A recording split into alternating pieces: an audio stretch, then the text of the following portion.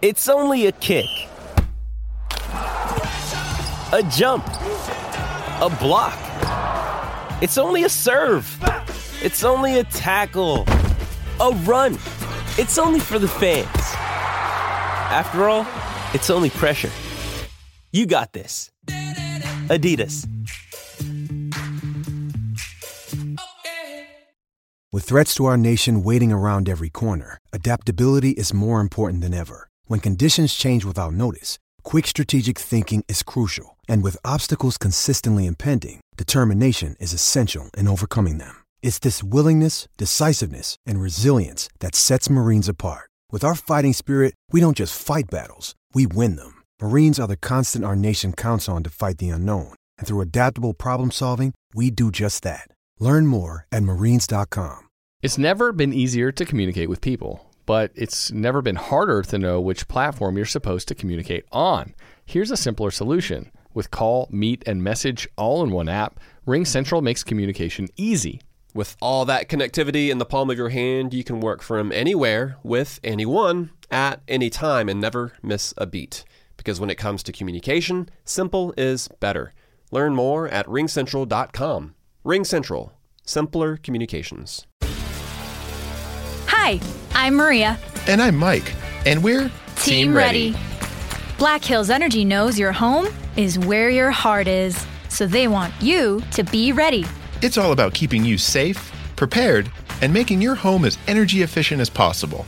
Everything from how to weatherize your home to how to stay safe during extreme weather. Be ready for anything. Go to blackhillsenergy.com/team ready.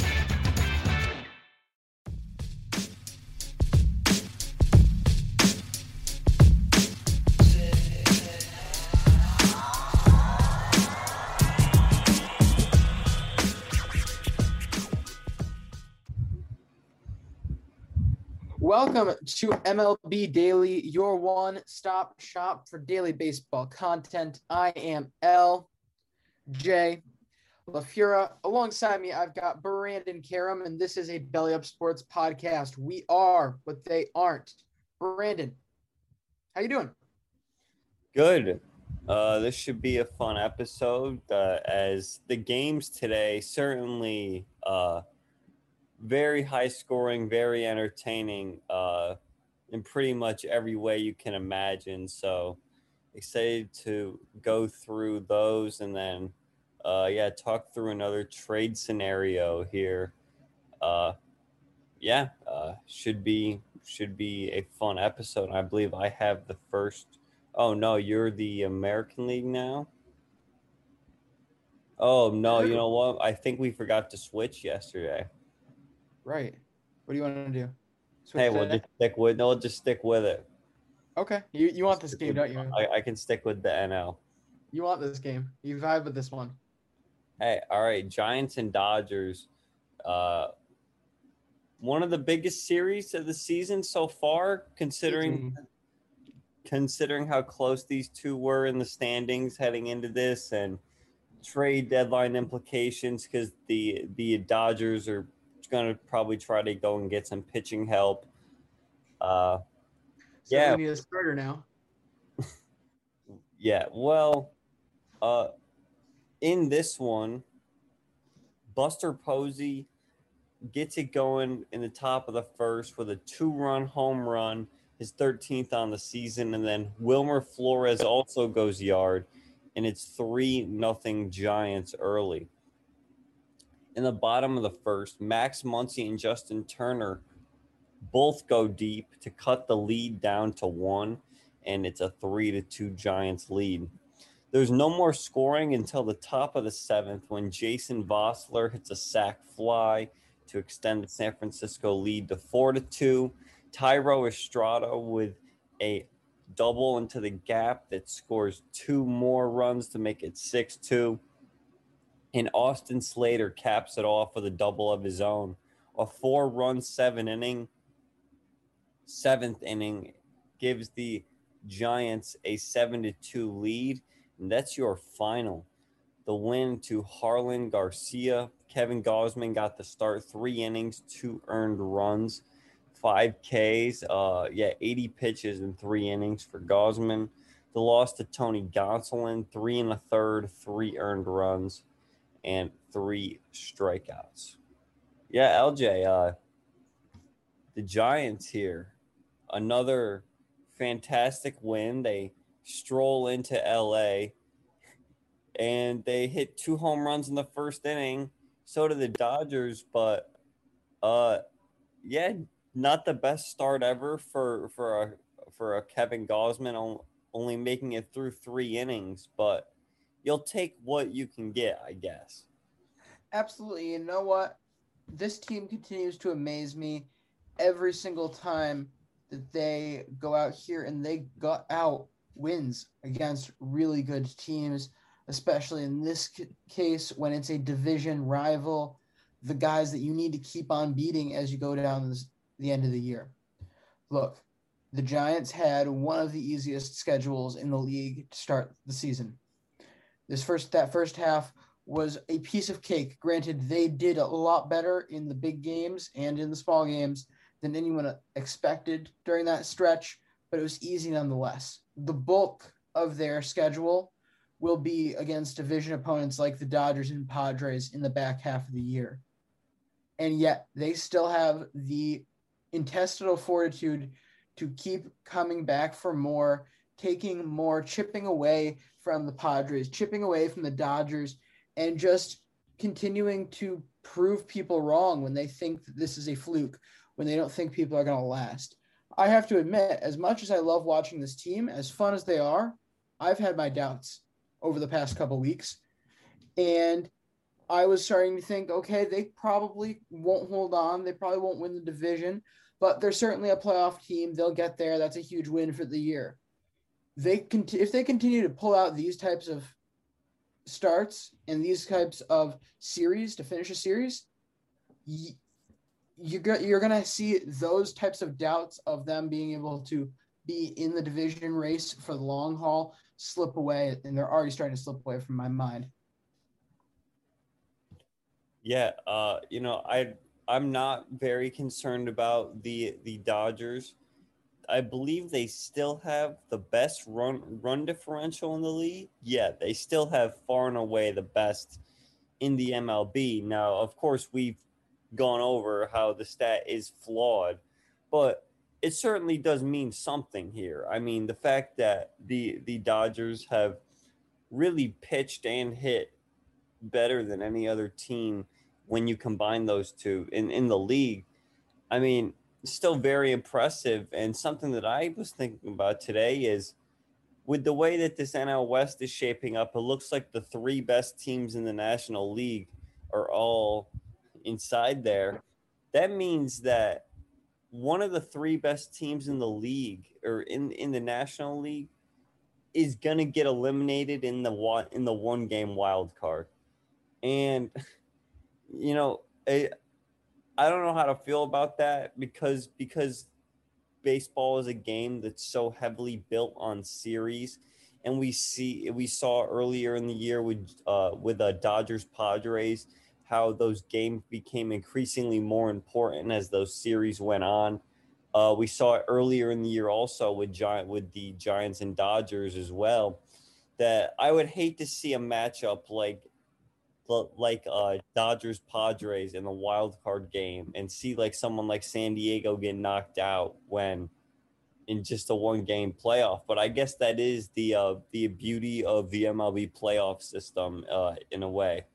Yeah, I wouldn't hate it. I wouldn't hate it at all, because what you lose in the tension of a playoff series between these teams, you gain in each of these 3 teams. The series between the Giants, Dodgers, and Padres are all going to grow to immense importance in the back half of the season.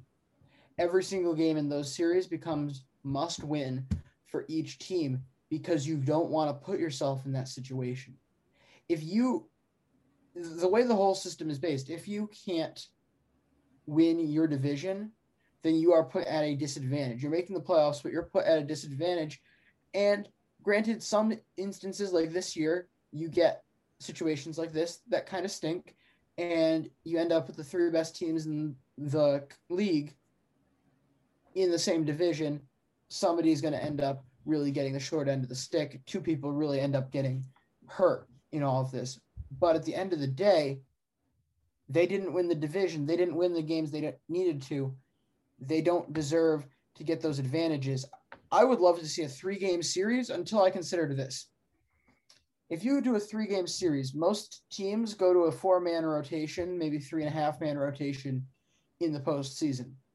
If you had a 3-game series and that series went all 3 games, you could very easily justify skipping that 4th guy and bringing your ace back out to start game 1 of the divisional round, or you definitively get him in the 2nd game of that divisional round. Whereas in a 1 game, your best pitcher is going to be coming back in a potential elimination game for that series.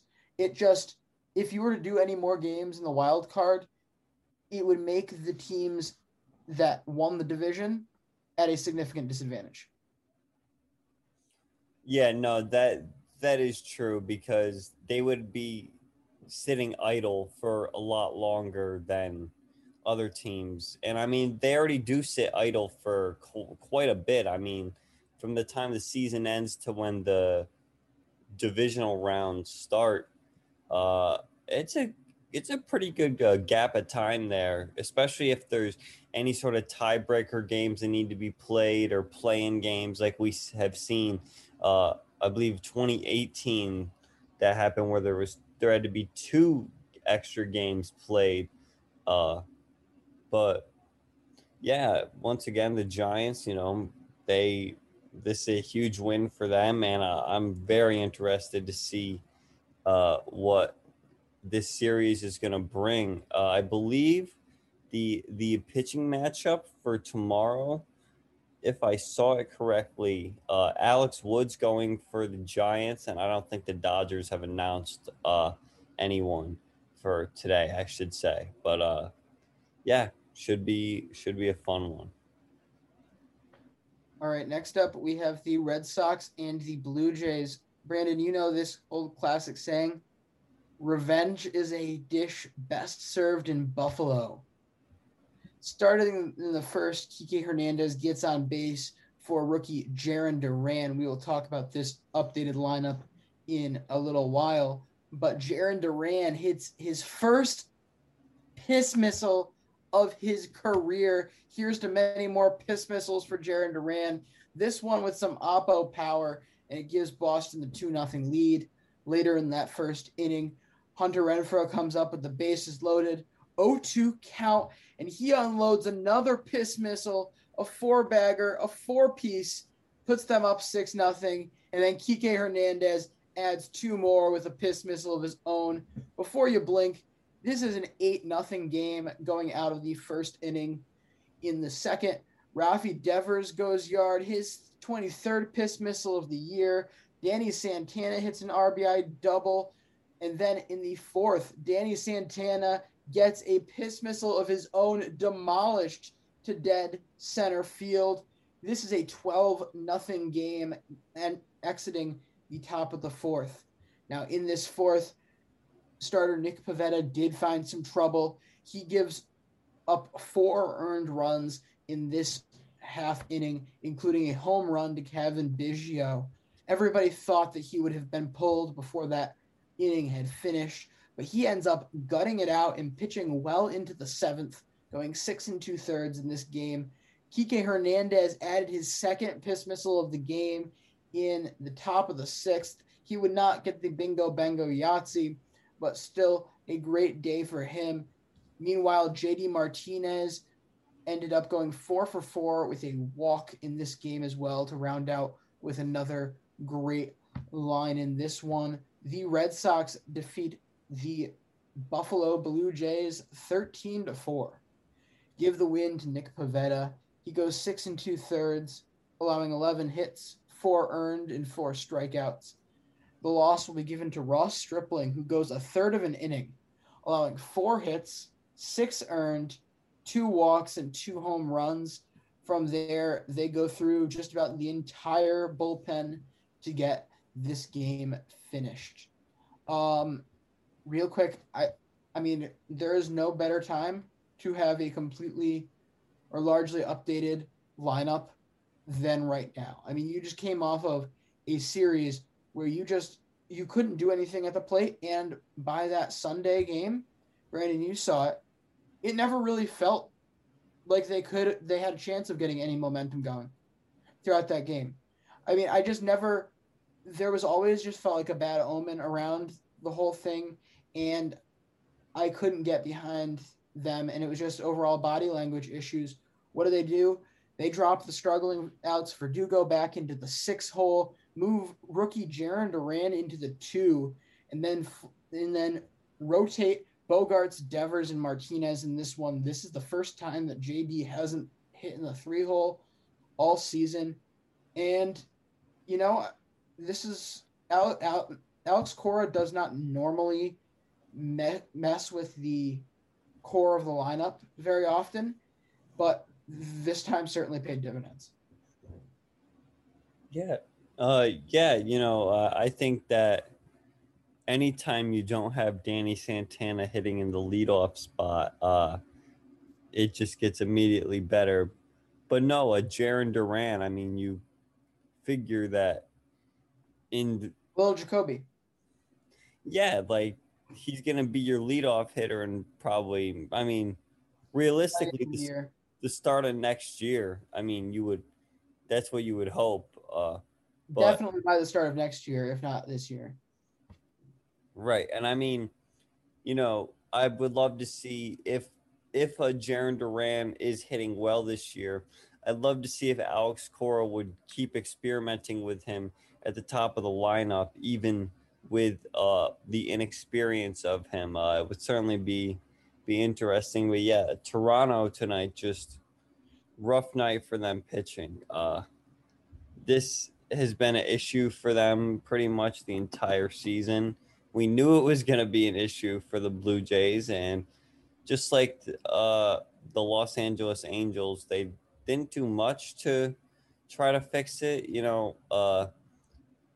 Well, they have done a lot of things to shake up that bullpen. Yeah, nothing big, but they've moved things around. Well, also it sucks that Kirby Yates ended up being out for the entire season when they spent a pretty good amount of money on him this offseason. But this starting rotation is actually not been terrible. Just this bullpen at times just seems a bit shaky. But I guess if you can piece it together, you can get enough innings, and I mean they have such a good offense that they should still be winning enough games. All right, well, the Marlins and the Nats, the Nationals said, anything you can do, Boston, we can do better. As they dropped 10 in the first 2 innings, Trey Turner with an RBI triple gets it going. Juan Soto with a 2-run bomb, and then Josh Bell with a solo bomb in the first. Then Tres Barrera with a homer in the second. Trey Turner follows him with a 3-run bomb. Josh Harrison with a double, and then Gerardo Parra with a single. That's how we get to 10-0. LJ, the bottom of the 5th, we saw a fantastic moment as John Lester, pitchers who rake, 2-run home run for Mr. Lester himself. Pew! From what I believe, his first homer of his career, which is, LJ, you've certainly watched a lot of John Lester in your lifetime. Yeah, is this not? Oh, actually, believe it or not, his 4th career home run, as he hit a home run in 2017, 2018, and 2019 for the Cubs. So every season that he has participated in since 2017, he's gone yard. Hey, I mean, you spend enough time in the National League and you're going to get some at-bats like that. Yeah, great job for the strikeouts leader of the 2010s for the Boston Red Sox. Well, as a career negative 16 OPS plus hitter, uh, he certainly was showing off the big guns tonight. He shows flashes. That's all you need. That would make it 12-0. Juan Soto would go yard later on in the game off of Sandy Leon, another player that LJ is. Mary redeemed a $50,000 cash prize playing Chumba Casino this year. I was only playing for fun, so winning this was a dream come true. Chumba Casino is America's #1 social casino experience. It's serious fun. With over 80 casino-style games to choose from, you too could win life-changing amounts of cash. Be like Mary. Log on to ChumbaCasino.com and give them a whirl. That's ChumbaCasino.com. No purchase necessary. Void where prohibited by law. 18+. Terms and conditions apply. See website for details. The voice in the preceding commercial was not the actual voice of a winner. It's never been easier to communicate with people, but it's never been harder to know which platform you're supposed to communicate on. Here's a simpler solution. With Call, Meet, and Message all in one app, RingCentral makes communication easy. With all that connectivity in the palm of your hand, you can work from anywhere with anyone at any time and never miss a beat. Because when it comes to communication, simple is better. Learn more at ringcentral.com. RingCentral. Simpler communications. Familiar with, as he used to be on the Red Sox, and the catcher gives up an absolute piss missile to Soto, who now has 5 home runs in the last 3 games. Did we miss a bingo bango Yahtzee? No. Are we sure? Or 5 home runs in the last 4 games, I think is what they said. It's 5 and 4, so it didn't necessarily have to be a bingo bango Yahtzee. We did miss. I'm pretty sure he probably had two homers in the game that we missed on the first day. Yes. So he had 2 on July 16th, 0 on the 17th, 1 on the 18th, and 2 today, the 19th. Also, I feel the need to defend Sandy Leon here because, granted, that may have been an absolute moonshot. However, this might have been, I'm going to go ahead and say this was the best outing by a position player pitching that doesn't have like any form of pitching experience we probably have. Brandon, an inning and 2/3, 1 hit, it is the home run.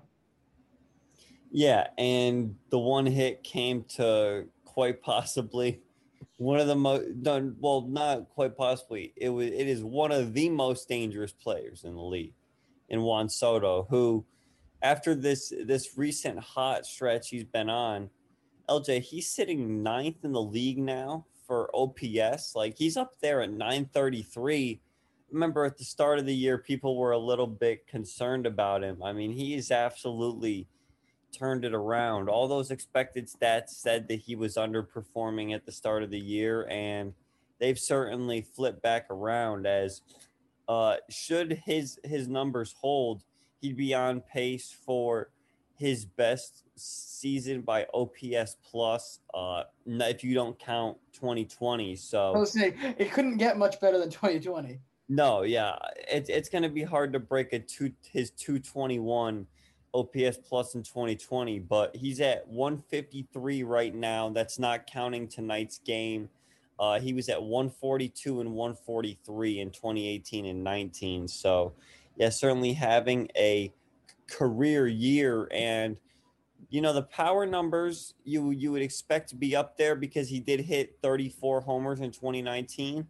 You know, he's at 16 right now. I still think he could end up high 20s, low 30s potentially if he stays on this stretch. So he does so much more than just hit home runs, though. I mean, he leads the NL in walks now. He really does have such a great just eye for the ball. I mean, he also leads the NL in on-base percentage as well. So just really having a fantastic year, and this is the guy that we said would be the next one to 500 on base. Yeah, and he's at 420 right now, so pretty close. Yeah, nice, but also very close. Yeah. Oh, and the Nats win 18-1. John Lester, pitchers who rake, he gets the win, 7 innings, no earned runs, 7 Ks. Ross Detweiler did his best to have a worse start than Ross Stripling. It's close. 1 inning, 8 earned runs, 4 home runs allowed for him. All right. I will just say this without really any conversation behind it to move us along, but the fact that Juan Soto didn't finish in the top 3 of MVP voting last year is Travesty. bull. Oh, also, I have one last thing. You know how we talk about run on differential? I already brought it up with the Giants and Dodgers. Well, after the 17-run loss tonight, the Marlins have finally gone negative in their run differential. This is a team that's 40-54 and is -1 on the run differential scale. I mean, LJ, that's how do you even explain that? Well, this is also what I feel like this is the only game that I can remember for the Marlins this year that has really gotten out of hand. Ooh, there's like forgetting a significant one, but no, I feel like it's they haven't let a lot of games get away from them. No, which again, so like if you take this back to a 6-1, you're still looking at like a +10 run differential here after the All-Star break. That's regardless. This is a last place in +10 the division. would be better than the Mets right now. So they are the third worst team in their league, and they scored more runs than they allowed for over half the season. That's baseball, folks. All right, we got the White Sox Twins doubleheader coming at you next. This one starts scoring in the bottom of the third, where Tim Anderson goes yard, his 19th of the year. This is followed up for a run by the Twins, started by Nelson Cruz, goes yard. The quest for 500 continues with his 19th home run of the year. In the top of the 8th, Cruz also gets an RBI on a sac fly, and then a single by Jorge Polanco extends this to a 3-1 Twins lead. Jose Abreu does get an RBI double in the 8th. However, the White Sox are unable to come back in Game 1, losing 3-2 in 8 innings.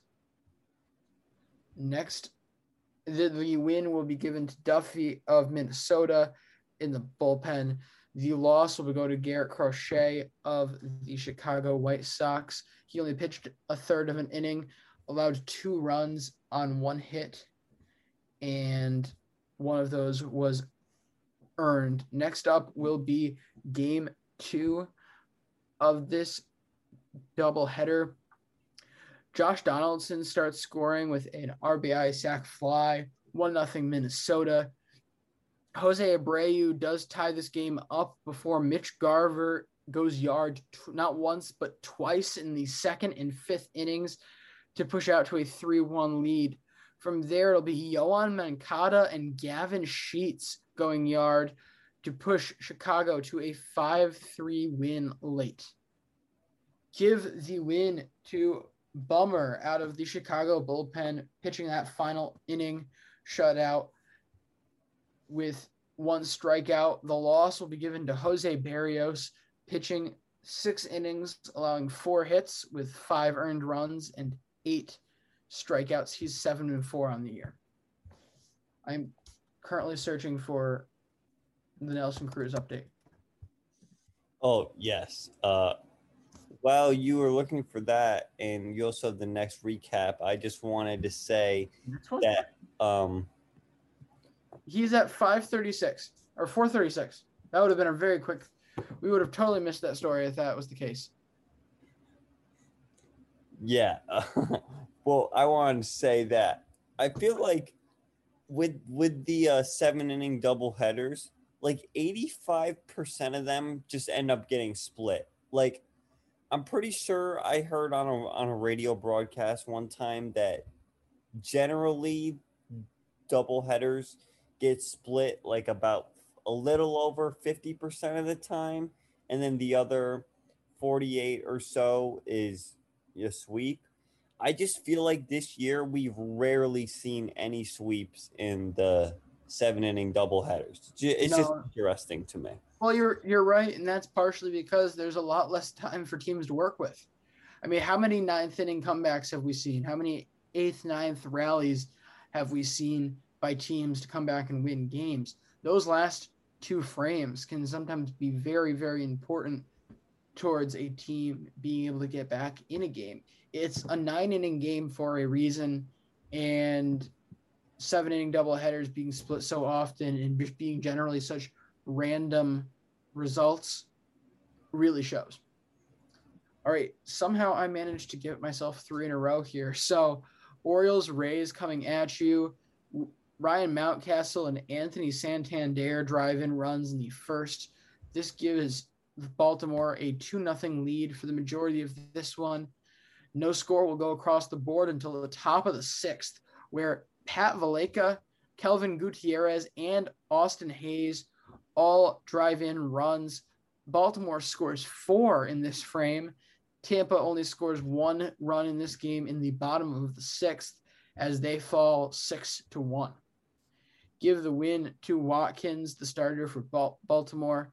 He goes 6 innings, allowing 4 hits, 1 earned, and 7 strikeouts. The loss will be given to Ryan Yarborough, 5 2/3 of an inning, allowing 8 hits, 6 earned, and 5 strikeouts. All right. We haven't done this in a while, but this game is very much deserving. So, your laser show of the day.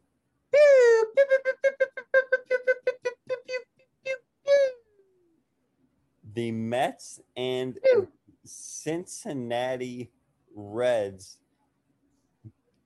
Mr. Home Run Derby champ himself, as Juan Soto said on the mic'd up during the Home Run Derby, the king of home runs, Pete Alonso, with a 2-run homer in the first, and then Jeff McNeil follows him with a homer of his own. It's 3-0 Mets. However, the Reds then score 4 in the bottom of the frame. They get a run on a fielder's choice, 2 on a Tyler Naquin double, and then a Shogo Akiyama sac fly. It's 4-3 Cincinnati. In the second, they get another run off a fielder's choice and an error where Luis Guillorme, LJ, he makes the great double error, fielding error, and then throwing error on the same play. Beautiful. Yeah, no. How majestic. I can only imagine how many defensive runs saved he got taken away just on that play there. I mean, that's just brutal. Well, that made it 5-3. Joey Votto and Tyler Naquin would single to extend the lead out to 7-3. The Mets would cut the lead back to 1 in the 4th as they get a homer from a 2-run home run from a Michael Conforto and then a Pete Alonso single. It's 7-6 Reds. In the 5th, Dom Smith homers to tie it back up at 7, and we are tied at that score after 5 innings. Bottom 7, all-star starter Jesse Winker with the RBI double to give the Reds an 8-7 lead. But in the 8th, James McCann ropes a 2-run home run to give the Mets a 9-8 lead. All they have to do is close it out in the 9th inning, and they are unable to, as Jesse Winker in the bottom of the 9th rips a double that scores Aristides Aquino to tie the game at 9. We go to extra innings, and the scoring was not nearly done. Top 10, James McCann with an RBI single to make it 10-9 Mets. Once again, they just need to close it out. However, in the bottom of the 10th, the Reds come through again as Tyler Naquin singles to tie it at 10. To the 11th we go, and the Mets score once again as Jeff McNeil rips an RBI single to make it 11-10 Mets.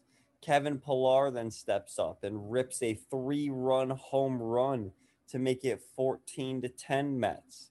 And then Michael Conforto tops it off with his second homer of the night to make it 15-10 Mets. Once again, for the third time, they just need to get 3 outs and close it out. Jonathan India rips a single prior to that being done. It's 15-11 Mets, and that would be your final in 11 innings. Time of game, 4 hours and 45 minutes. The Mets win 15-11. They make 4 errors in this one and collect 18 hits. The Reds collect 16.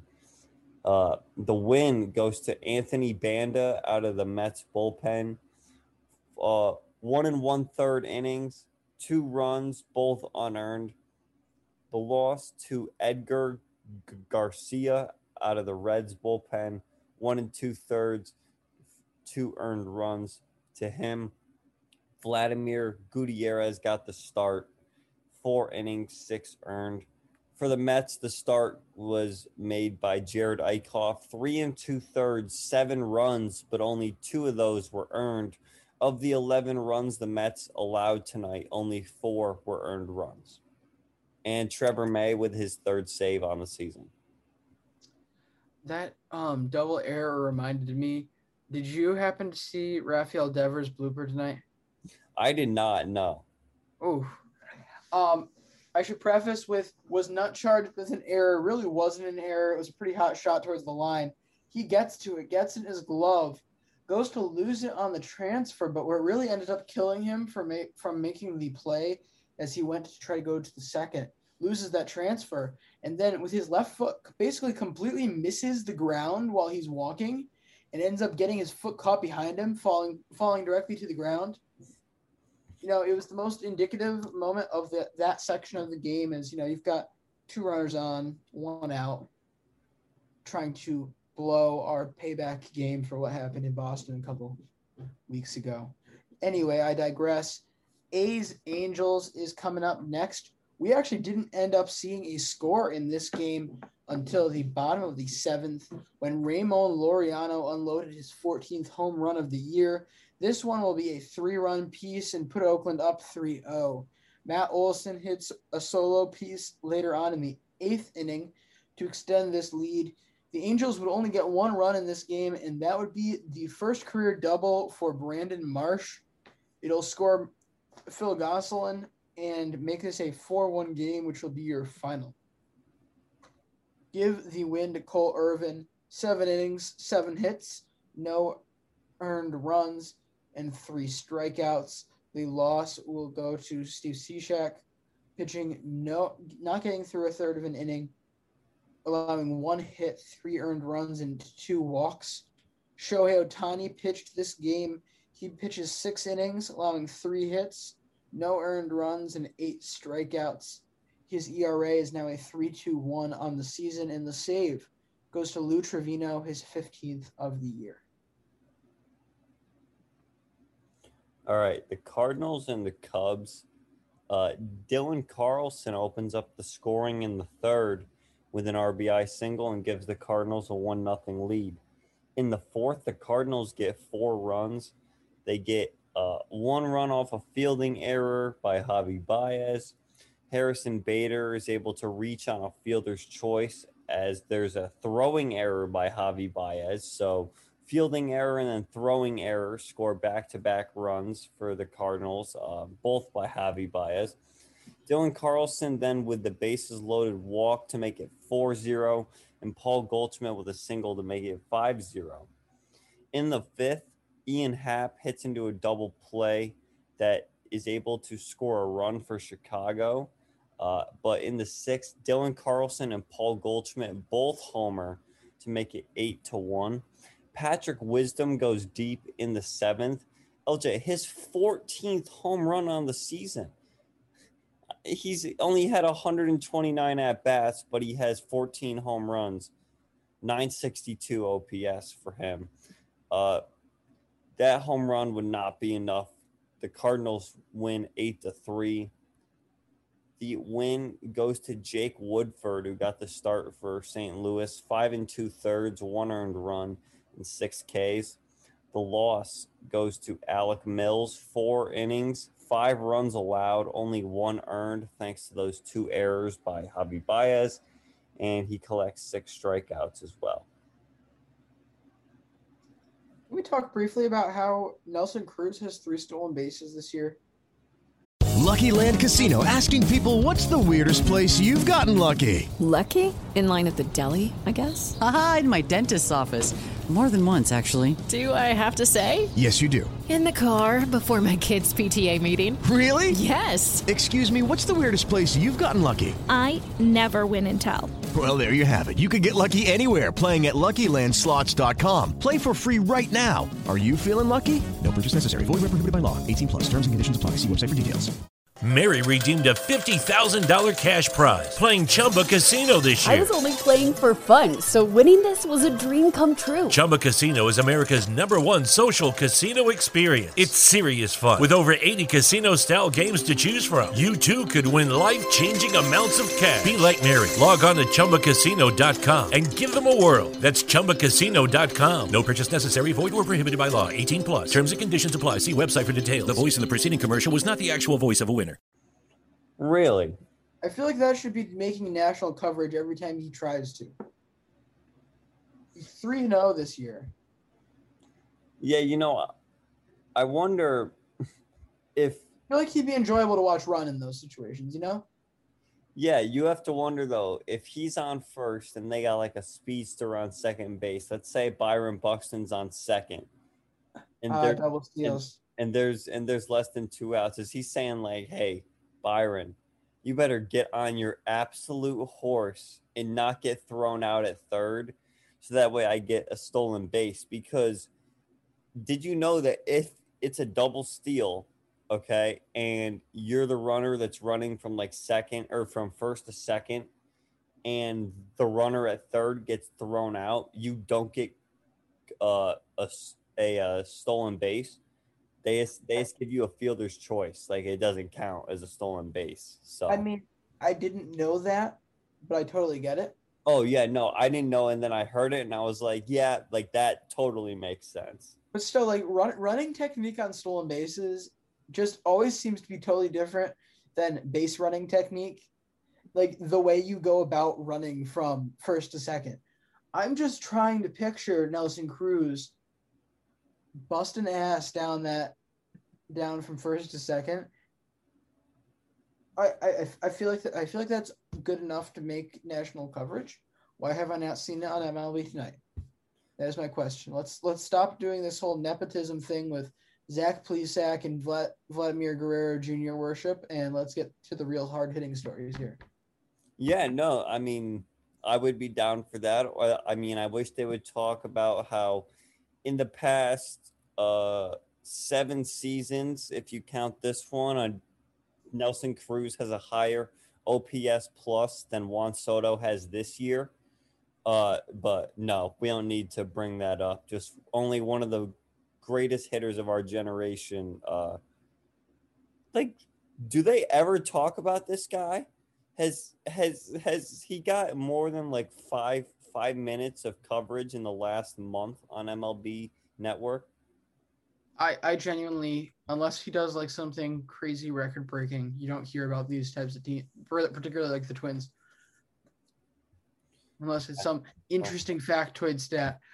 Speaking of MLB Network employees, can we talk about how Matt Vasgersian, I'm pretty sure, has a crush on on Jarren Duran's dad?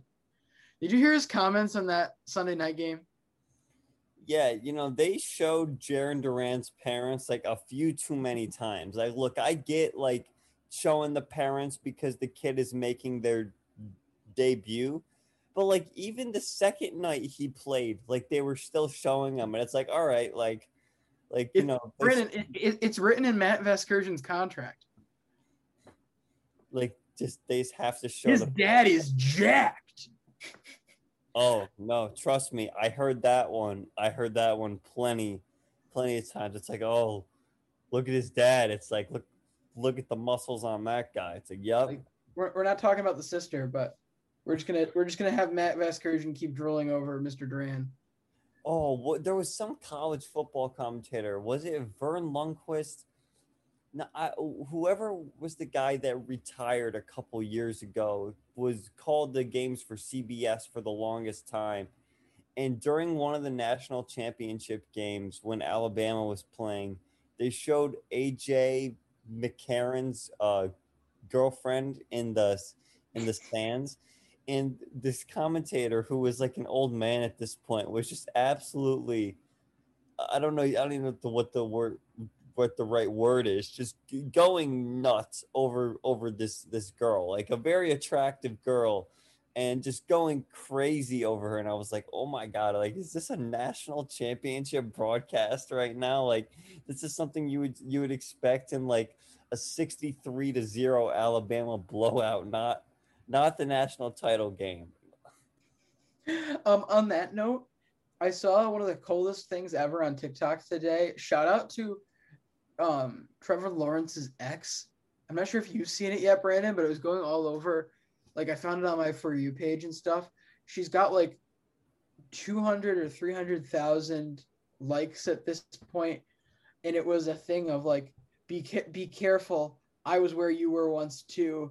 And it's like a picture of Trevor Lawrence and like an enjoy it while it lasts. Like, it was a picture of Trevor Lawrence and his girlfriend, and then it was like, yeah, enjoy it while it lasts, and then it was like a collage of him and her together. Ooh, like, that's some serious shade. To throw at an NFL player on a social media account like that. No, that is brutal. I just can't believe some of the stuff that you can find on TikTok. I mean, like, you know what you can find? Clips MLB from the show. At MLB Daily Pod. We're trying to put out as much as we can. We're working hard. Yes, you can find clips every day. Every day. We're working on some other original content too. Just bear with us. Sniff, I have to figure out home run derby. What? I said sniff if you're excited for the home run derby. Yes. One of our greatest pieces of content It was seen like by like 3 people. Hey, still one of the greatest pieces of content we've ever. No. It's also weird how the TikTok algorithm, like, we have like hundreds of views on some of them and then like 3 on others. Just very strange. No. It's 3. It's like less than 20 on all of the memes, baseball memes, which makes no sense because that's exclusively what I've been posting in recent memory. Like, I haven't posted on my own account in months, but the last like 7 things I've done were the best things that I'd ever gotten traction on TikTok, and they were all MLB memes, and I'm getting 500, 600 views, and then I post one on the MLB Daily account and just nothing. Crickets. Crickets. Well, all right, where are we? You got Indians Astros. Indians Astros, how fun. Okay. Indians Astros starts in the bottom of the first. An RBI double by Yuli Gurriel. This will be tied up in the top of the 4th by a Franmil Reyes home run before Martin Maldonado gets them back ahead in the bottom of the inning with an RBI single. From there, Yordan Alvarez hits a 2-run piece in the 5th, his 17th of the season. Franmil Reyes drives one in, and Harold Ramirez drives one in the 6th and the 8th. However, the Indians will fall short of the comeback, losing 4-3. Give the win to Zach Greinke, 5 in a third of an inning, 5 hits, 2 earned runs, and 4 strikeouts. The loss will go to Francisco Mejia, 4 1/3, 7 hits, 4 earned, and 8 strikeouts. Ryan Presley will get the save, his 17th of the year. All right, the Pirates and the Diamondbacks, the 2 teams with the worst records in the National League. And Arizona gets it started in the 2nd as Pavin Smith and Josh Van Meter both homer, 2-0 Diamondbacks. In the 5th, Eduardo Escobar hits his 22nd homer of the year. This one, a 2-run home run, and it's 4-0 Arizona. In the 7th, the Pirates get 2 runs. They get singles from Ke'Bryan Hayes and Brian Reynolds. And that's all that this one wrote. The Diamondbacks are able to hold on and win 4-2. You can give the win to Caleb Smith, 6 2/3, 2 earned runs, 7 Ks. The loss to Chase DeYoung, 5 innings, 4 earned, 6 Ks. And the save to Joakim Soria is 5th on the season. Next up, we have the final game of the night, the Rangers and the Tigers. This one was not much of a game, more of an offensive, what's the word I'm looking for? Exposition. Akil Baddoo is doing his thing once more, his 7th home run of the year. It'll be a 2-run piece. In the bottom of the 5th, Jonathan Scope and Miguel Cabrera add on runs here. This is all before a big bottom of the 6th, which sees 7 runs across the plate. The Detroit Tigers end up winning this one 14-0, the biggest win of the day, as they also out-hit the Texas Rangers 19-4. I don't think it was the biggest win of the day. I think that goes to Washington, who won 18-1. Oh, right. Yes, Washington. Biggest win of the day in the American League. Yes, that's what I meant. Give the win to Joe Jimenez out of the Detroit bullpen, pitching the 5th inning, only allowing 1 hit and striking out 3 batters. Casey Mize got the start, going 4 innings, allowing 1 hit and 2 strikeouts, no earned runs. His ERA is now a 3.44, and he's still looking for his All-Star Game invitation. The loss will be given to Kyle Gibson, 5 innings, 10 hits, 8 earned runs, and 2 strikeouts. And this provides a perfect segue into our next and final topic of the day, and that is our potential trade scenario of the day. Today we will be talking about Kyle Gibson and a possible trade to the Philadelphia Phillies. Again, we are not saying that these deals are in the works. We are just saying this is a very good fit, and why it would work, possibly why it wouldn't work. We're just throwing ideas out here and seeing what sticks. But I'm going to kick this off again tonight and tell you why Kyle Gibson to the Phillies makes a ton of sense. Now, for starters, Kyle Gibson is the one player that the Texas Rangers absolutely must ditch before the deadline. If they do not capitalize on this first half performance, they will never get the comparable return. Gibson's 2.29 ERA this season is roughly 1.40 lower than his career low in the 2018 season. Odds are, Brandon, his back half will regress towards the mean. It'll probably still be better than any season before. However, you're not going to get that same production out of Kyle Gibson. I just don't believe in it. We've already seen that tonight with his 8 earned run performance already inflating from a 2.29 going into tonight up to a 2.86. So this guy's a ticking time bomb in terms of value. But luckily for the Rangers, of course, we all know the trade deadline is a what have you done for me lately culture. It doesn't matter what he did before this year. And because of his struggles previously, I doubt the next 2 years of control will carry much weight for any team. Brandon, I think you have to agree with me. If you're going after Kyle Gibson in this trade market, you're not going after him because he's a guy that you can have on your roster for the next 2 or 3 years. He's not one of those guys like people are looking at a Jose Ramirez because they're like, hey, we can have him a couple more years. He's not a walk risk this year if we just go get him for our current need. He is a current need guy because odds are he's not going to be able to repeat this type of success based on his past track record. As for the Phillies, this is a perfect fit because their starters are ranking 17th in ERA, and a closer dive shows really they've got 2 starters that have pitched any real innings, or at least have pitched well. Only 2 starters that are currently under a 4.50 ERA. They desperately need at least a third member in that rotation that is very much solid if they're able to catch the Mets at the top of the NL East. And even though his past performance isn't going to range out for the next year, that's going to be okay. It's going to drop his price, I think, down a little closer to where it can be affordable for them to go out, get Gibson, because he's certainly not going to be the best starter on the market this year.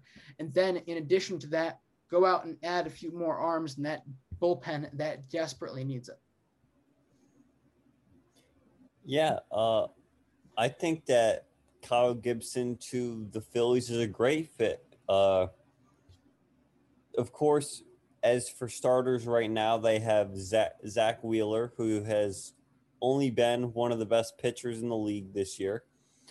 They have Aaron Nola, who has severely underperformed this season compared to previous years. This is probably the worst year of his career. And, I mean, this is a guy who had a 10-WAR season in 2018. I mean, you don't see that very often. I mean, really, you know, it's such an outlier season that you just wonder where that is. I mean, where it came from, where that still is. But I think the point here is that, yes, Kyle Gibson would fit into this rotation because really other than Zach Wheeler, Aaron Nola, and Zach Eflin, who's that other guy, like you said, that fits under the 4.5 ERA this year, they have not gotten really anything from their starters. Matt Moore, who they brought back from Japan, they signed him after he pitched in Japan in 2020. He's not giving them what they wanted.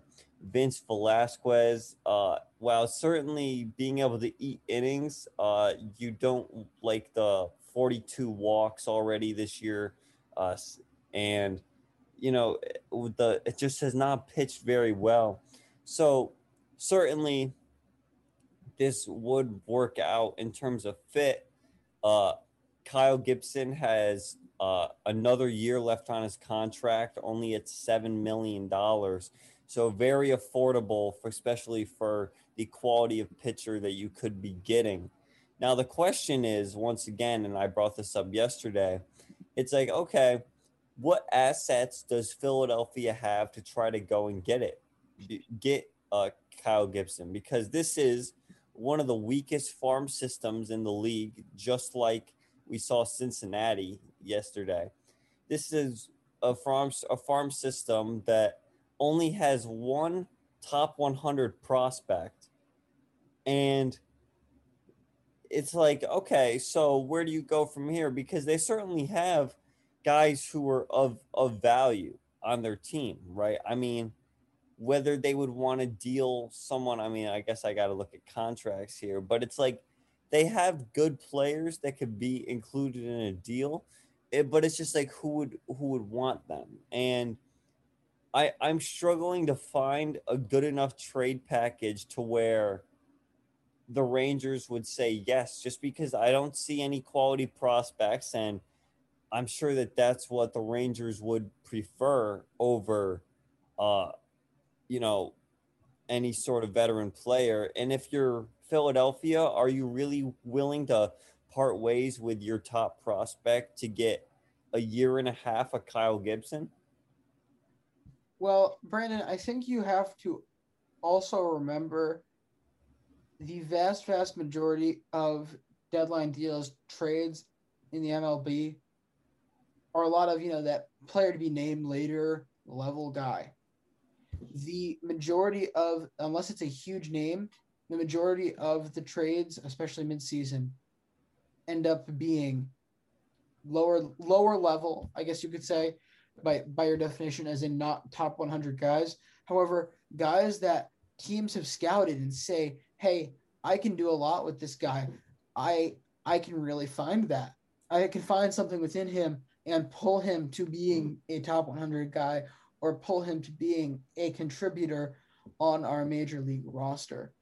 I struggle to see how Texas, who is in the early infancy of a rebuild, it feels like there isn't a lot there for them to say they work on. Keep in mind, they also only have one top 100 prospect, and they have maybe 2 players, maybe 3 players that are in the early infancy of their career that are really stepping up, really playing great.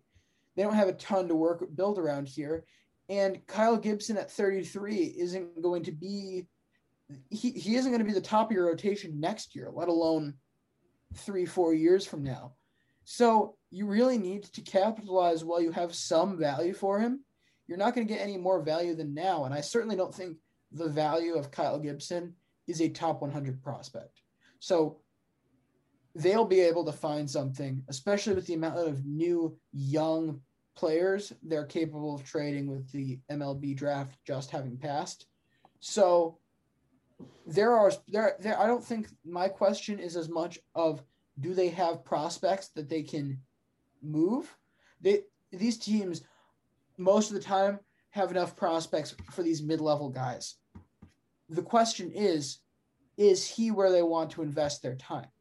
This bullpen is a hot mess. We're talking somehow 19th in ERA, but I mean, it's just 23rd in hits. They have no real defined end of the game. I mean, granted, they've got, all right, I'm on the wrong page, actually. I'm on Texas's page. Hold on. 21st in ERA. That one's better. Still bad. Still, it's worse than I thought. It's as bad as I expected. But you look at this team; they have no real defined end of the game. They desperately need late inning relievers on this team. They need relief help in general. If I were the front office in Philly, I would make that priority 1 and 2 before going out and getting starting pitching.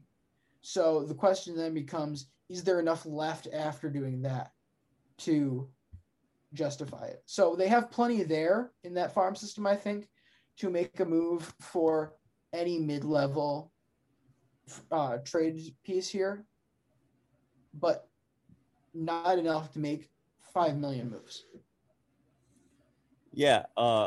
In terms of the value that a Kyle Gibson is going to get, I mean, certainly this is not a great comparison whatsoever because these two guys were at completely different stages of their careers at this point.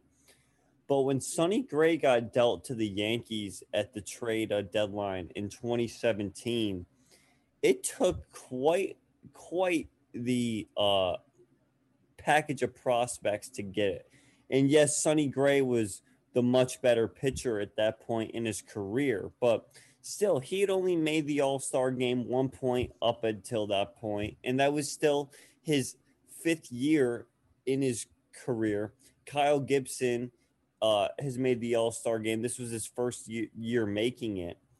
And so Sonny Gray, I mean, the Yankees had to trade James Caprillion, who, LJ, I'm sure you're familiar with him because he shut down the Red Sox a couple times this year for Oakland.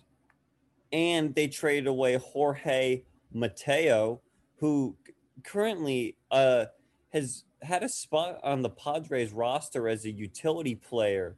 Both were very highly regarded prospects in their own right. And people were like saying, you know, are the Yankees overpaying here for Sonny Gray? And it's like, well, maybe, but it's like, this is a guy who has been an all-star, and in Kyle Gibson's case, you know, was an all-star this year, which I think helps his case more than anything.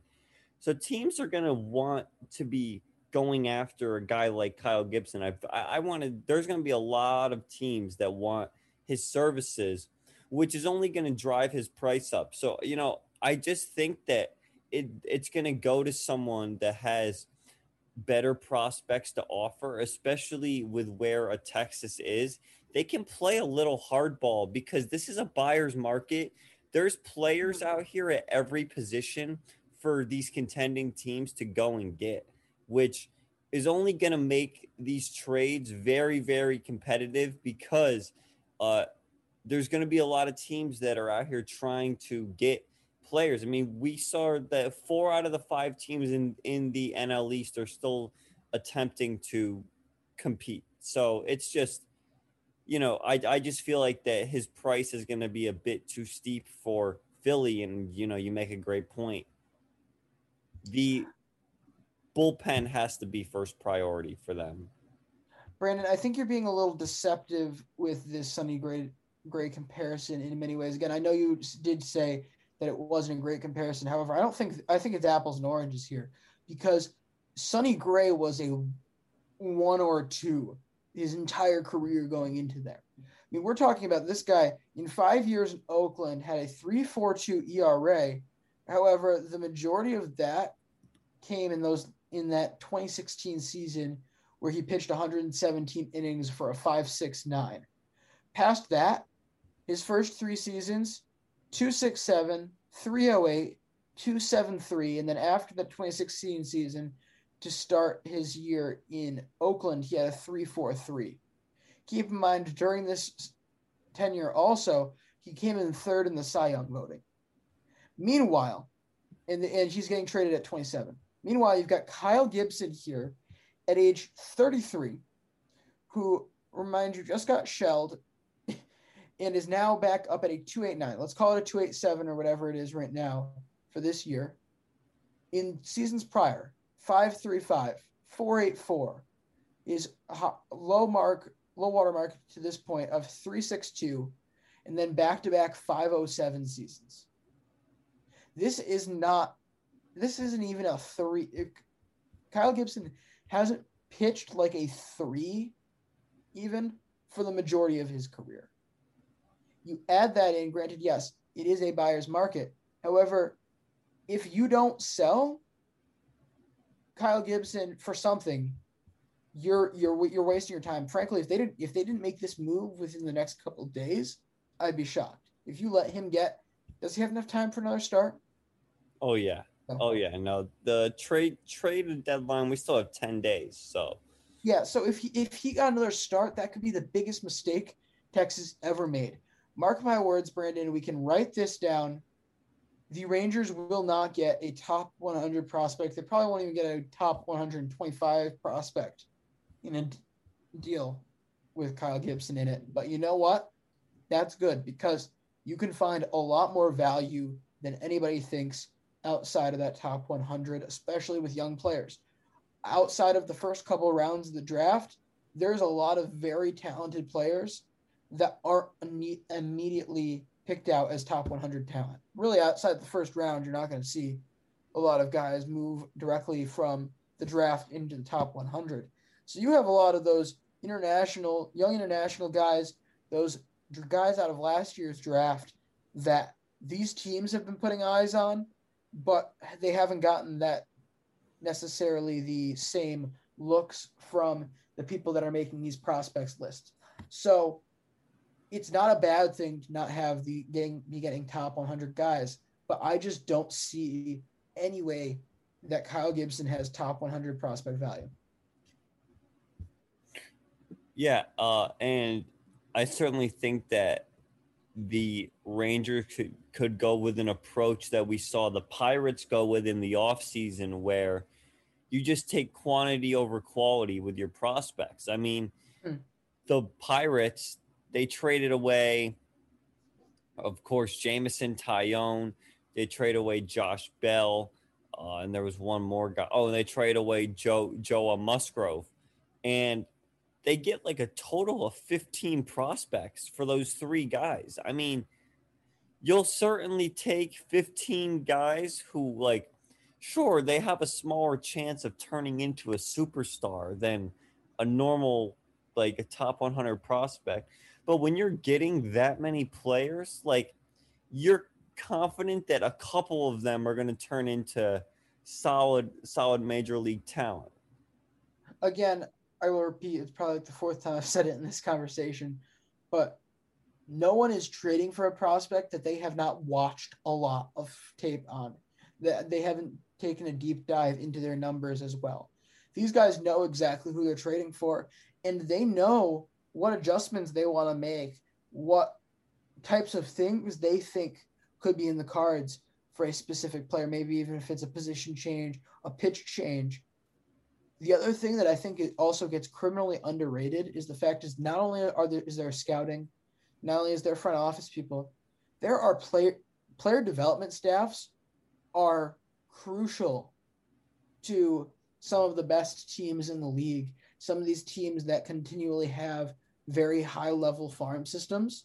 So if you invest correctly and get the right guys in your player development team, you can make the quantity over quality work very much in your favor, as you can take some of these high potential, low production guys and turn them into something that looks a little better, maybe even is a quality major leaguer.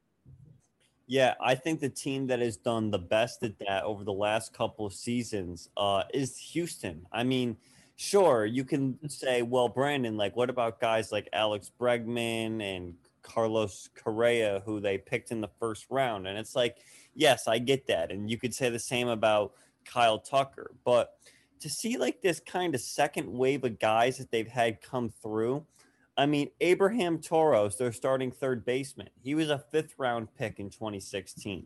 Miles Straw was their 12th round pick in 2015. You can even go on to some of these pitchers that they have out in the bullpen. Brandon Bielek, who is going to probably turn into a starter at some point for them. He was an 11th round draft pick. They have done such a good job with this internal development of players, and they've drafted so well that it's just like player development is absolutely where teams are trying to focus all of their financial resources now, because they realize like this is like, yes, having a good farm system and having those top prospects is good, but there's so much untapped potential in a lot of these guys that we hadn't been extracting. I mean, you like look at a guy like Yordan Alvarez, who I believe they trade for from the LA Dodgers, and they don't really trade much. I mean, if I remember, gets traded for like a couple of unknown prospects, and he's one of the, I mean, I don't know, he gets traded for Josh Fields, who hasn't pitched in a major league game since 2018. I'm sure that the LA Dodgers wish they had Yordan Alvarez instead of a guy that hasn't pitched in 3 years. I mean, and that's just the point. When you can develop those players in just a couple of years, it can be so impactful on your franchise. Even just a couple of guys that, you know, the whole point of this is that the Rangers will be fine even if they don't get the greatest prospects in return, as the quantity over quality method has certainly worked if you pair it with good player development within the organization. Exactly. The other thing here is these lists are very fluid. Like it's not like these guys are tapped at 17, 18 as top 100 prospects, and all of a sudden they stay where they are for the rest of their time in the minors. No, this list is rapidly changing. You saw Randy Arozarena get hot for the Rays at the end of the year, and all of a sudden I don't think he was even in the top 100, and he jumps up into the 30s after having a good September. The 30s? Oh, he was like number 3. He was number 3 heading into this season. He was number 3 prospect in the league. Yeah. So he was, you're right, outside of the top 100. And then after what he did last year, he was still considered a prospect because he hasn't even broke his rookie rights yet. So he was still considered a rookie heading into this year. So they had him at the number 3 prospect in the league heading into this season. Yeah, exactly. And then you look at another guy we talked about tonight, Jarren Duran, was looked at as a plus speed guy and not a lot else, as he coming in as a second baseman, converts out to the outfield, develops some power to his game, and all of a sudden he's a top 100 guy. So you could be looking at a 19-year-old you get in a trade, and 2 years from then he is a top 100 prospect. It's all about proper scouting and development. Brandon, any last thoughts before we wrap up here? No, I think that it was pretty well said by both of us. You know, it's so important now to be able to get back these quality prospects in return. These trades here, I mean, this could be a real building block to this rebuild for the Texas Rangers. I'm assuming Joey Gallo is also going to get dealt. I mean, there's no reason why he shouldn't get traded either. Texas should just really, really blow this up. I mean, if they thought they had any chance of contending this year, it clearly, you know, it's not going to happen. So it's absolutely the right time to blow this up. Get Kyle Gibson out of there. Get Joey Gallo out of there. Build around your guys like Adolis Garcia. Even though he is a bit old, you still have so much service time on him. Yeah, that'll be fine.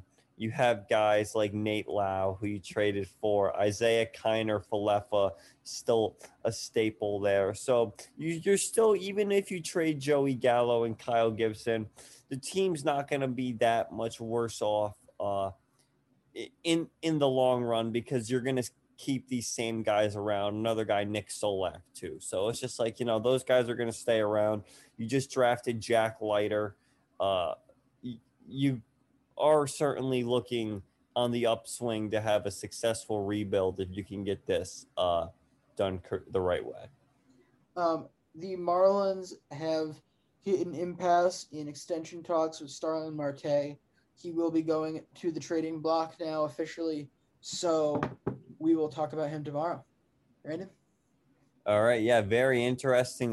Just wanted to say that I saw that he was not in the starting lineup tonight. A lot of people thought that he might have been getting traded during the middle of the game.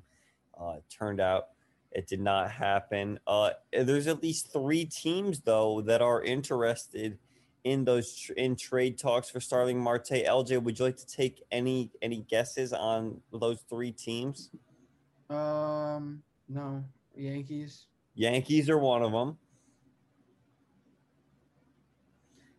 The other 2, one is from the American League, and that is the Houston Astros. And the other is from the National League, the Philadelphia Phillies. Interesting. They could certainly use a center fielder, because Travis Jankowski, LJ, I don't think is going to cut it. But offensively, Philadelphia has just been pretty much average. So, you know, that's – but, all right, I think that is a good spot. Place to wrap it up. Yeah, to wrap up today's show. Thank you for listening. We'll be back tomorrow once again, of course. Be sure to check us out on Twitter, Instagram, TikTok, at MLB Daily Pod. Yeah, thank you for listening. Play the trivia game on Twitter, of course. And we'll be back tomorrow. Have a good one. See you mañana.